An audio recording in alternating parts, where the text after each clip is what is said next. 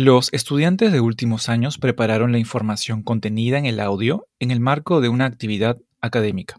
Dicha información no necesariamente representa la postura ni las opiniones de la Universidad Peruana de Ciencias Aplicadas, UPC. Se pone a disposición el presente audio únicamente con fines educativos. La UPC y los estudiantes de la UPC no representan ni garantizan la exactitud, relevancia, idoneidad o completitud del contenido.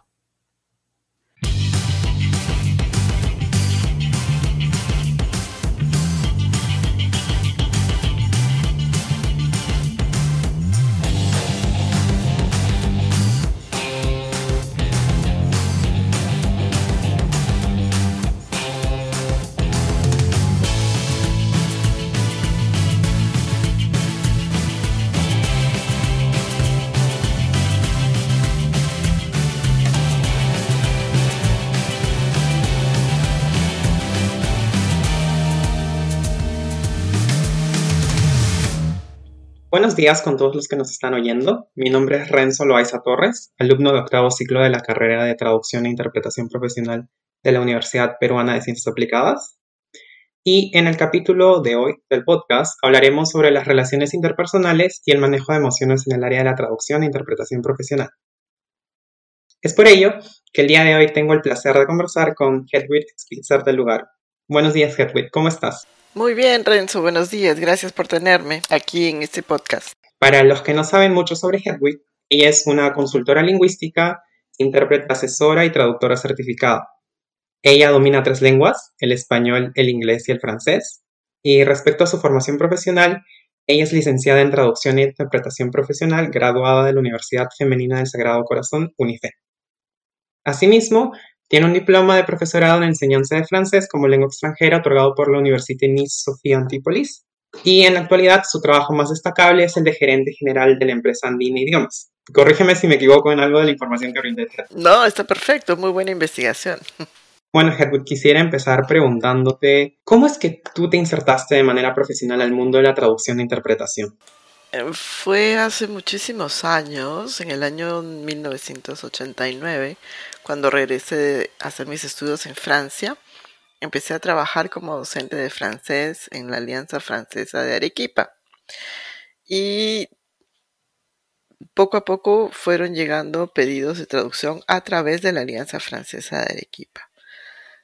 Y como yo tuve algo de formación de traducción cuando estudié docencia de francés, pues la Alianza acudía a mí para esos trabajitos y fue así como me inicié. Wow, qué interesante lo que nos comentas. Ya que mencionaste, tú te formaste en Francia, ¿cómo es que llegaste a viajar a Francia y estudiar lo que estudiaste? Fue por casualidad y por el esfuerzo de mis padres. En esa época era el gobierno de Alan García el primero.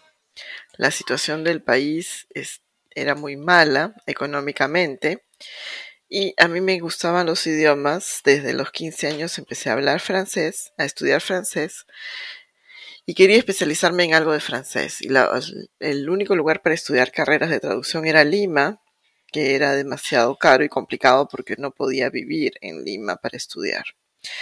Y tenía unas primas en Francia, primas de mi mami, que me ofrecieron la posibilidad de irme a estudiar a Francia y vivir en su casa unos meses hasta ya poder instalarme yo de manera independiente en la universidad. Entonces eso fue lo que hicieron mis papis. Me lograron inscribir en la universidad en Francia, que era mucho más económico que la universidad privada en Lima, y me acogieron unos primos.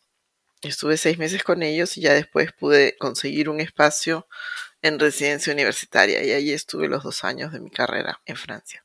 Wow, me parece genial que tu familia te haya podido ayudar y que hayas podido viajar a otro país para estudiar algo que en realidad te gustaba mucho.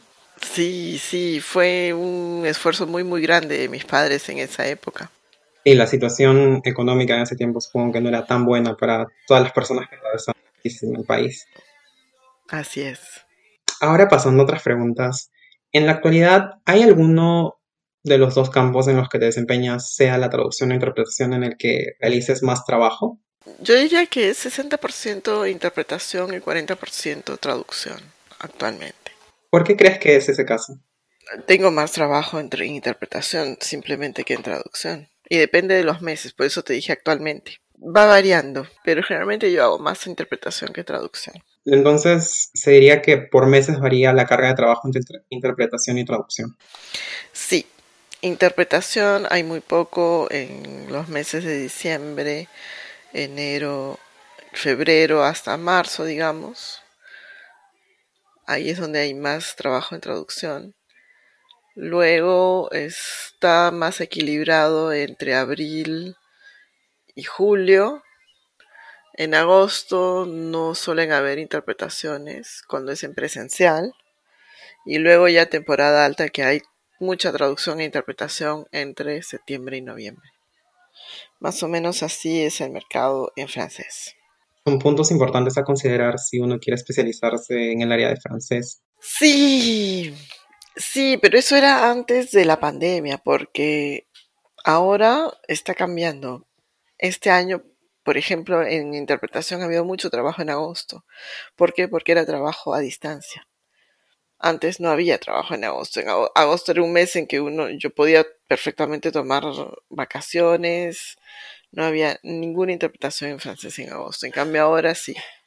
Entonces está cambiando, el mercado está cambiando y vamos a tener que ver cómo va a ser el próximo año, ¿no? Sí, la pandemia ha traído muchos cambios para muchas personas en los distintos trabajos que hay. Ahora tenemos el trabajo remoto, que tal vez permite realizar más trabajos porque ahora estás en casa. No sé qué opinas de esto tú. Sí, ha cambiado totalmente y nosotros como traductores e intérpretes creo que estamos en una posición privilegiada porque tenemos trabajo y tenemos cómo trabajar a distancia muy fácilmente. En traducción lo hemos estado haciendo desde hace muchísimos años. Yo empecé, por ejemplo, a trabajar a distancia en traducción desde el año 1996 y se hacía muy fácilmente. Es más, con el módem que había que esperar 1000 horas para mandar un archivo con fax, pero se trabajaba a distancia. Sí, el trabajo de traducción se ha mantenido porque Sí, todos los traductores hemos siempre utilizado la computadora como nuestro medio de trabajo principal. así es, así es. En cambio, la interpretación era, digamos, 99% presencial, ahora es 99% virtual. Hemos tenido que aprender sobre la marcha y, bueno, gracias a Dios, algunos de nosotros sí estamos con bastante trabajo. Sí, es algo que a muchos falta en estos momentos. ¿Y cómo sientes tú que ha sido este cambio para tu vida profesional? ¿Sientes que ha variado mucho, poco? Mucho, mucho. Primero que me ha abierto mercados que no tenía, porque mi mercado para la interpretación era básicamente local y regional. Local, todo lo que son instituciones estatales y empresas privadas, organismos, digamos, ONGs que trabajan a nivel local. Después mi trabajo regional en interpretación eran los organismos internacionales, tipo la OEA, UNESCO, OIT. En cambio ahora trabajo para clientes que están en cualquier parte del mundo. Entonces, para mí el mercado se ha abierto mucho.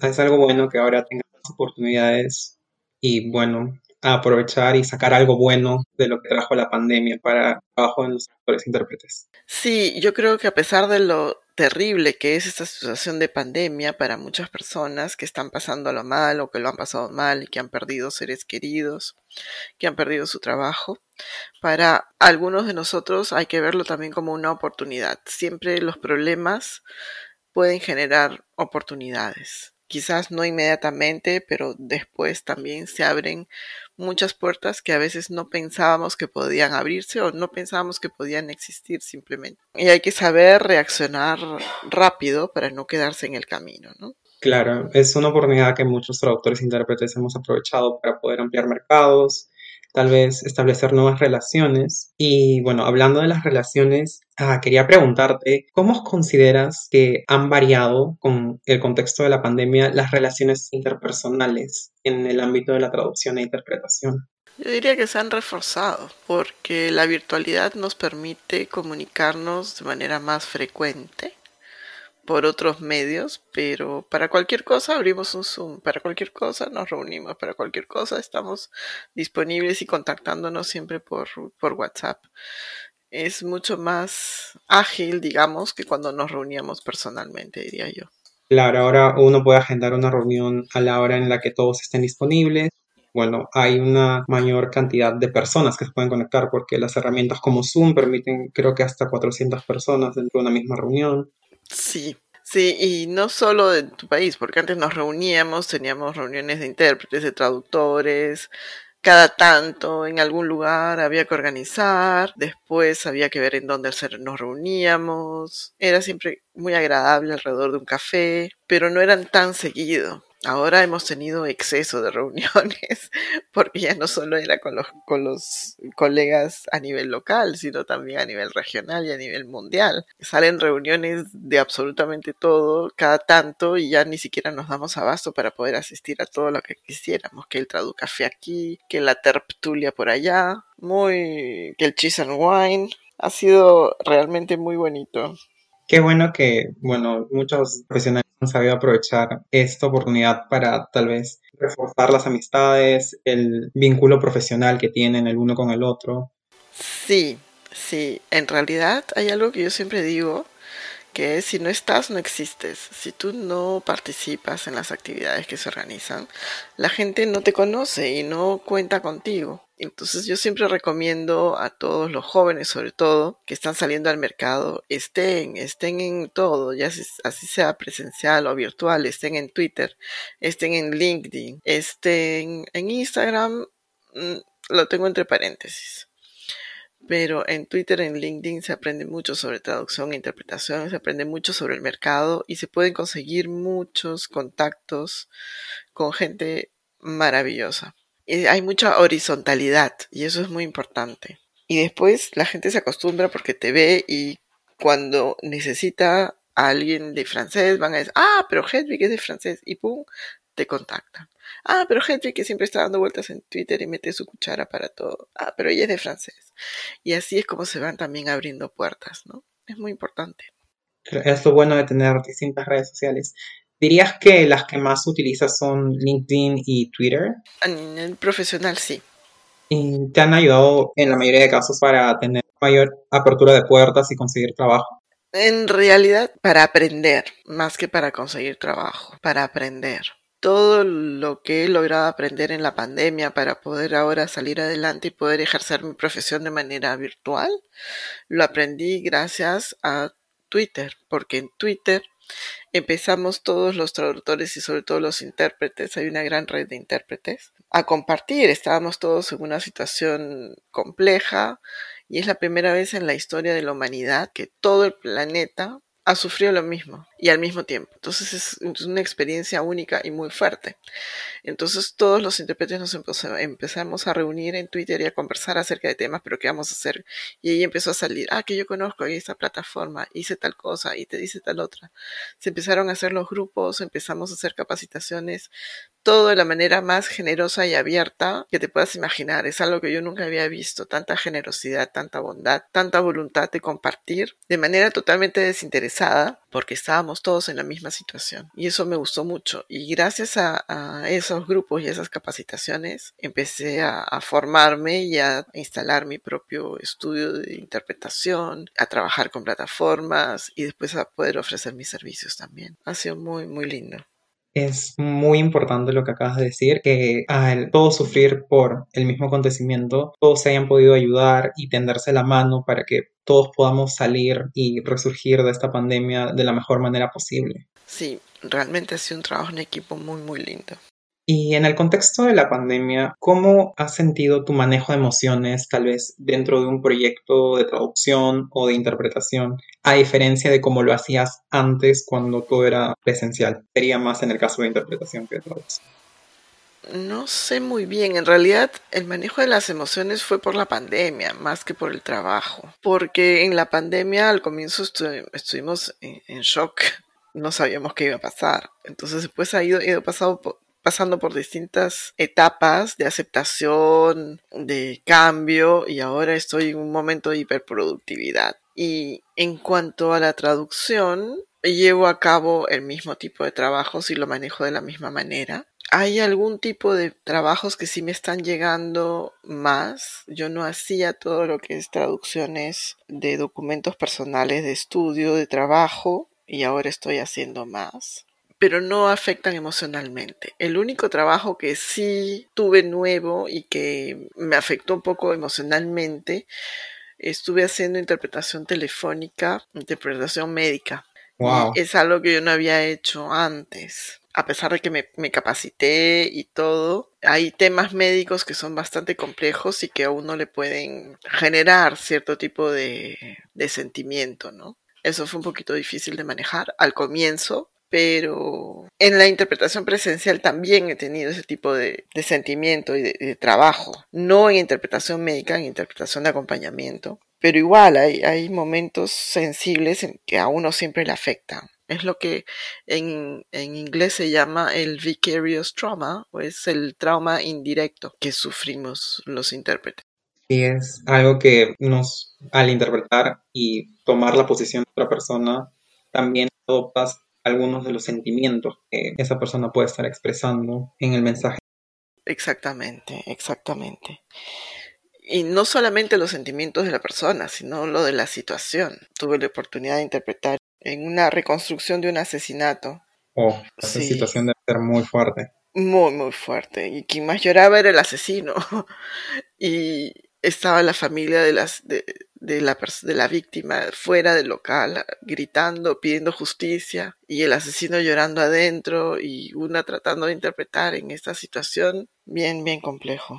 ¿Cómo controlaste la situación? ¿Cómo te controlaste tú? Porque sabemos que el intérprete siempre tiene que ser imparcial y neutral ante cualquier situación, pero ¿cómo te sentías tú en ese momento? En ese momento la adrenalina te lleva. En ese momento se puede manejar.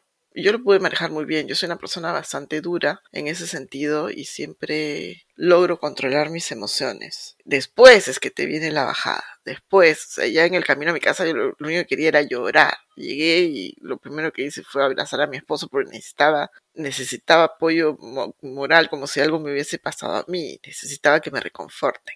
Pero durante uno se pone en modo piloto automático. Sí, es la posición que muchos traductores adoptan para poder realizar de manera correcta el trabajo de interpretación. Sí, solo en una ocasión fue algo muy, muy fuerte. Éramos dos intérpretes y felizmente, porque así nos pasábamos la posta para poder salir a llorar un ratito. Fue terrible, terrible. Ahora me río, pero fue una situación muy dura. Estábamos en una provincia con una delegación y era un estudio forense, perdón, para determinar la identidad de unos restos humanos que habían sido encontrados. Entonces estábamos en el laboratorio forense con el médico forense, explicaba cómo era el proceso para poder identificar a los cuerpos, etc. Entonces al final dice, estos cuerpos pertenecen a tales personas. Y el delegado interpretado dijo, pero ¿cómo tiene la certeza? Entonces explicó, sí, por la ropa, esto, que lo otro, y por el ADN. Sí, ¿cómo sabe? ¿Cómo han podido comparar el ADN? Ah, bueno, es que eran mis padres. O sea, ya ahí las dos intérpretes estábamos al borde del llanto. Fue una cosa muy, muy fuerte. Wow. Y a partir de ese momento, toda la jornada fue así. Entonces nos quebrábamos, nos empezaba a quebrar la voz y cada 10 minutos estábamos cambiando una a otra para poder salir, tomar agua, calmarnos y regresar y reemplazar a la otra. Fue bastante, bastante difícil emocionalmente. Debe haber sido demasiado duro tener que presenciar que un hijo reconozca a sus padres fallecidos. Fuertísimo, fuertísimo. Después, bueno, durante la interpretación ya nos explicaste que hubo momentos en los que te quebraste, en los que intentabas mantener tu postura de profesional y continuar, pero Uh-huh. igual el sentimiento podía. Después de esta interpretación, ¿qué hiciste para soltar todo eso que tenías? Hicimos reunión de todo el equipo de intérpretes y conversamos. Era como una terapia de grupo en realidad. Empezamos a hablar.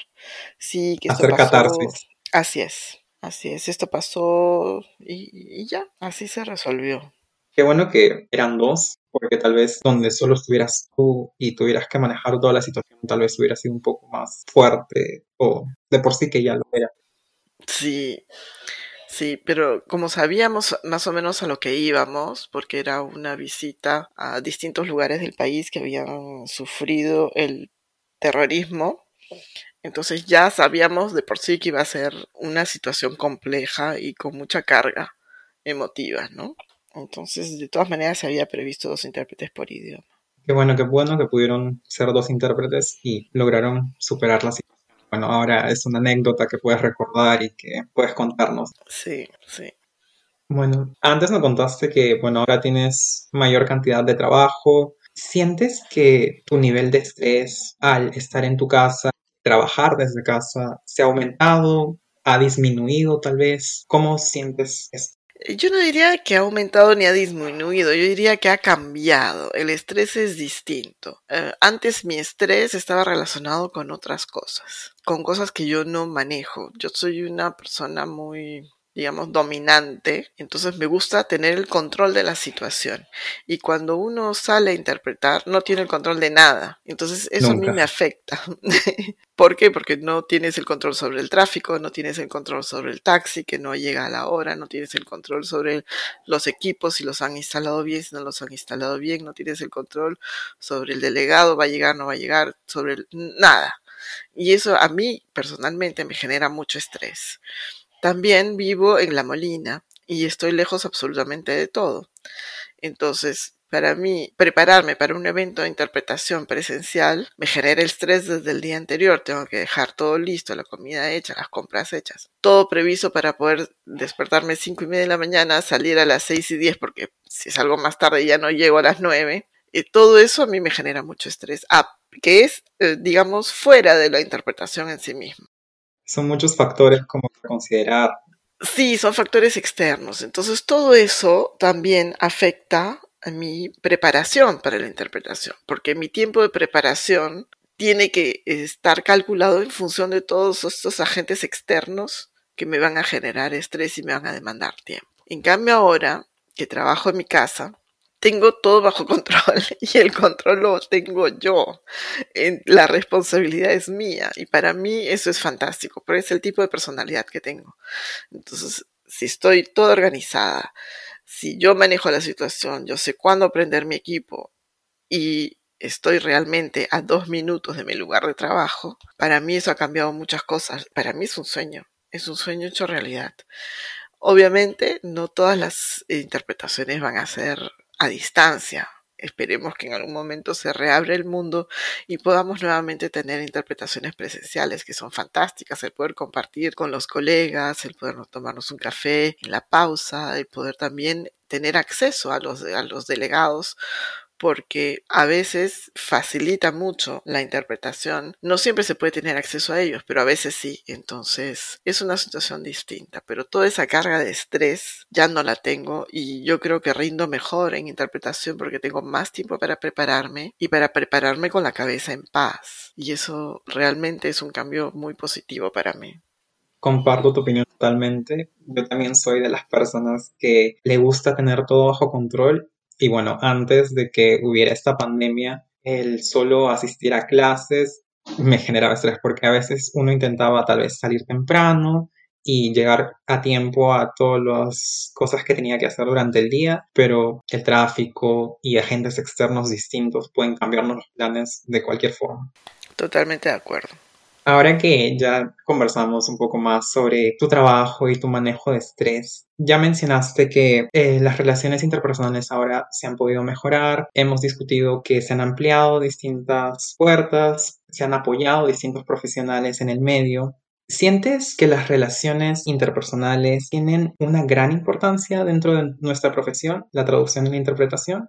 Sí, yo diría que son básicas, indispensables. Nuestra profesión, a pesar de que es muy individualista, porque el trabajo lo hace uno mismo y generalmente lo hace solo, sobre todo en la traducción y ahora la interpretación, se basa nuestro trabajo en la pasada de voz, en las recomendaciones, en las referencias. Nosotros no es que vayamos a obtener trabajo porque somos quienes somos, no.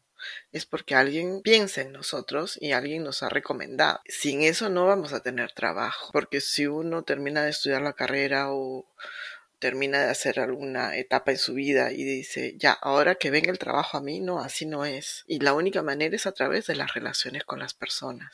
Es muy importante tener buenas relaciones con las personas y con todas las personas. No solamente por conveniencia, digamos, para poder conseguir trabajo, sino para ser feliz en la vida. Uno tiene que llevarse bien con todos, sino qué triste y qué complicado. Solo pensar que buscas a alguien o tratas de contactarlo por obtener algún beneficio suena muy penoso, muy triste, porque ¿qué diría de la humanidad que solo somos personas convenidas que buscamos sacar un beneficio? Así es, por eso digo, no solo por conveniencia, sino porque hay que vivir bien, hay que llevarse bien con todo el mundo. Pero aparte de eso, si uno no tiene buenas relaciones con las personas, no va a tener trabajo. Es un punto muy importante a considerar. Claro que sí, claro que sí. El trabajo no llega solo, el trabajo a uno llega porque a uno lo recomiendan, porque uno hizo un buen trabajo, a uno lo recomienda un ex cliente, un colega, un amigo, un pariente. Siempre. Hay gente que yo no conozco, con la que nunca he trabajado, que me ha recomendado. Entonces uno dice, pero ¿cómo así? ¿Cómo así llegaste a mí, no? Para poder brindarte ese servicio. Me dicen, es que me recomendó fulanita. Y esa fulanita yo busco en mis archivos, en mi memoria, en mis agendas. Esa persona yo nunca traté con ella. En ningún medio posible e imaginable. Entonces, ¿cómo habrá llegado yo indirectamente a esa persona para que me pueda recomendar? Tiene que haber sido a través de un amigo, a través de un ex cliente, a través de un pariente. Entonces, es maravilloso porque ya has establecido una relación previa con alguien sin saberlo. Es increíble. A mí me parece totalmente Lo alucinante. maravilloso de las relaciones interpersonales, Sí, que nos permiten llegar a más de una persona. Porque tal vez tú solo tratas con tu cliente, pero tu cliente te puede referir a 10 personas más, 20 personas más. Y bueno, ahí están distintas oportunidades de trabajar, tal vez entablar una nueva amistad, diferentes cosas. sí, claro que sí. Es muy lindo porque además tú no sabes qué cosa va a pasar en tu vida ni cómo vas a seguir actuando. Claro. Porque, por ejemplo, yo empecé a trabajar en traducción e interpretación, traduciendo e interpretando. Y luego la vida me llevó a Lima y luego me llevó a enseñar traducción en la UNIFE. Enseñé durante 5 años la carrera, pero después dejé de trabajar para poder estudiar la carrera de traducción. Y fue muy lindo porque muchas de mis estudiantes fueron después mis profesoras. Y para mí fue un orgullo muy, muy grande haberlas tenido de estudiantes, después de profesoras, después de colegas. Es una experiencia fantástica y la relación es distinta y se enriquece en todos los sentidos. Qué hermoso lo que nos cuentas, el haber podido iniciar tal vez de manera empírica en tu caso y luego enseñar una profesión en la que trabajaste, la que aprendiste haciendo, como se dice. Sí, aprendí haciendo, pero tampoco muy empíricamente. O sea, yo siempre busqué referencias académicas para poder ejercer lo que estaba ejerciendo. Y siempre consulté a expertos. Y siempre estuve cerca de quienes sabían y les preguntaba cómo hacer si yo no sabía. Y siempre he tenido mucha generosidad alrededor mío y muchos traductores, colegas, muchas intérpretes, siempre me han llevado de la mano en mi carrera profesional. Y se los estoy siempre muy, muy agradecida. Qué genial el poder tener el apoyo de distintas personas que te han tendido la mano para que puedas crecer y desarrollarte no solo como profesional, sino también como persona. Sí, realmente fantástico. En algún momento, al no contar, tal vez, digamos, con el título universitario de traductora e intérprete profesional, ¿sentiste que hubo algún trato distinto de parte tal vez de tus colegas o los clientes con los que trabajabas? Sí, eso es lo que yo siempre quise estudiar, pero no pude hacerlo de joven. Entonces por eso lo hice de grande. Y había algún cierto tipo, digamos, de discriminación hacia mí porque no tenía el título. Una vez estuvimos en una mesa en una universidad. Yo era una de las invitadas para participar y a todas nos piden una avionota para poder presentarnos, como tú hiciste ahora al inicio. Entonces traductora, intérprete, no sé qué. Y la persona que me iba a presentar en ese momento dijo, pero ¿cómo voy a presentar a Hedwig si no es nada? Uy, ¡Qué inmediatamente, fuerte! sí, fuerte, porque además yo tenía una licenciatura en educación, tampoco es que no sea nada. Entonces, mis colegas traductoras e intérpretes se le saltaron a la yugular a esta persona. Le dijeron, ¿cómo que no es nada? Tú la presentas como traductora e intérprete. Y, uy, la empapelaron. Yo no tuve ni siquiera que decir, y me quedé tan pasmada que no, ni siquiera pude reaccionar. Fueron mis colegas quienes reaccionaron por mí. Y bueno, eso y una serie de cosas fueron las que me llevaron a estudiar la carrera de traducción. De todas maneras, yo quería hacerlo en algún momento y el momento se dio cuando tenía 40 años, así que lo hice. Como se dice, no hay edad para estudiar lo que a uno le apasiona, lo que a uno le gusta. Por supuesto que no, por supuesto que no. Me parece genial que te hayas animado a estudiar algo que de verdad te apasionaba. Sí, sí, porque tampoco creo en el intrusismo profesional. Me parece que uno tiene que ser profesional en lo que haga, entonces es muy importante. Empecé como docente y la vida me llevó a otra cosa, entonces hay que ser consecuente. Sí, es el caso de muchos profesionales en realidad que empiezan con una carrera que también les apasiona y el destino, la vida los lleva y los motiva a estudiar y hacer este cambio, como el que tú has hecho. Sí. Además la docencia la llevo siempre. Cada tanto sigo enseñando en la universidad, participo en clases, entonces no es algo que yo haya dejado totalmente, ¿no? Claro, es algo que llevas contigo de la mano y que pudiste aplicar porque llegaste a ser docente de traducción e interpretación, combinaste como que lo mejor de dos mundos, por así decirlo. Así es, así es. Y después de esta experiencia que nos contaste en la que, bueno, te faltaron el respeto, por decirlo en otras palabras, bueno, nos contaste que te afectó y te quedaste sorprendida, pero ¿cómo te sentiste con el apoyo que te dieron tus colegas en ese momento y te defendieron y salieron a decir que en realidad tú eras alguien, eras traductor e intérprete, al fin y al cabo, a pesar de no tener el título? Uh-huh. Me sentí maravilloso, me sentí acogida, como siempre. En realidad nunca me sentí ajena a este mundo. Entonces pasé el mal rato, porque fue un mal rato, y ahí quedó. Pero es algo que no se olvida, ¿ves? Recién me acabo de acordar ahora que me estabas interpretando. Por ahí queda en el fondo.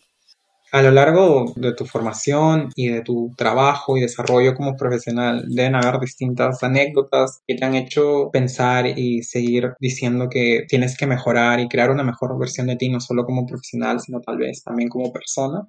Sí, siempre uno va cambiando, somos evolución constante y nuestra manera de ver las cosas, de ver el mundo, nuestra manera de ser también va cambiando con el tiempo. Yo no soy la misma que cuando tenía 18 años que me fui a estudiar a Francia, no soy la misma tampoco que el año pasado. Uno va cambiando constantemente, entonces tiene que adaptarse y el cambio exige estudio y exige preparación. Sobre todo una carrera como la nuestra, nosotros tenemos que estudiar permanentemente. Me encanta estudiar. Yo soy la estudiante eterna, entonces no hay ningún problema con eso.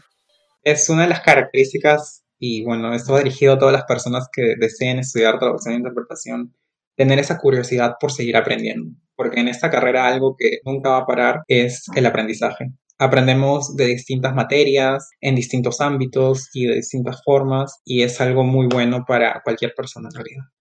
Sí, como dicen, nosotros los traductores y los intérpretes tenemos un océano de conocimiento, pero de 1 metro de profundidad, porque tenemos que tocar absolutamente todos los temas, creernos expertos en todos los temas, pero es efímero, porque los temas van cambiando, ¿no? Porque eso de la especialidad única es muy, muy raro en el mundo de la traducción.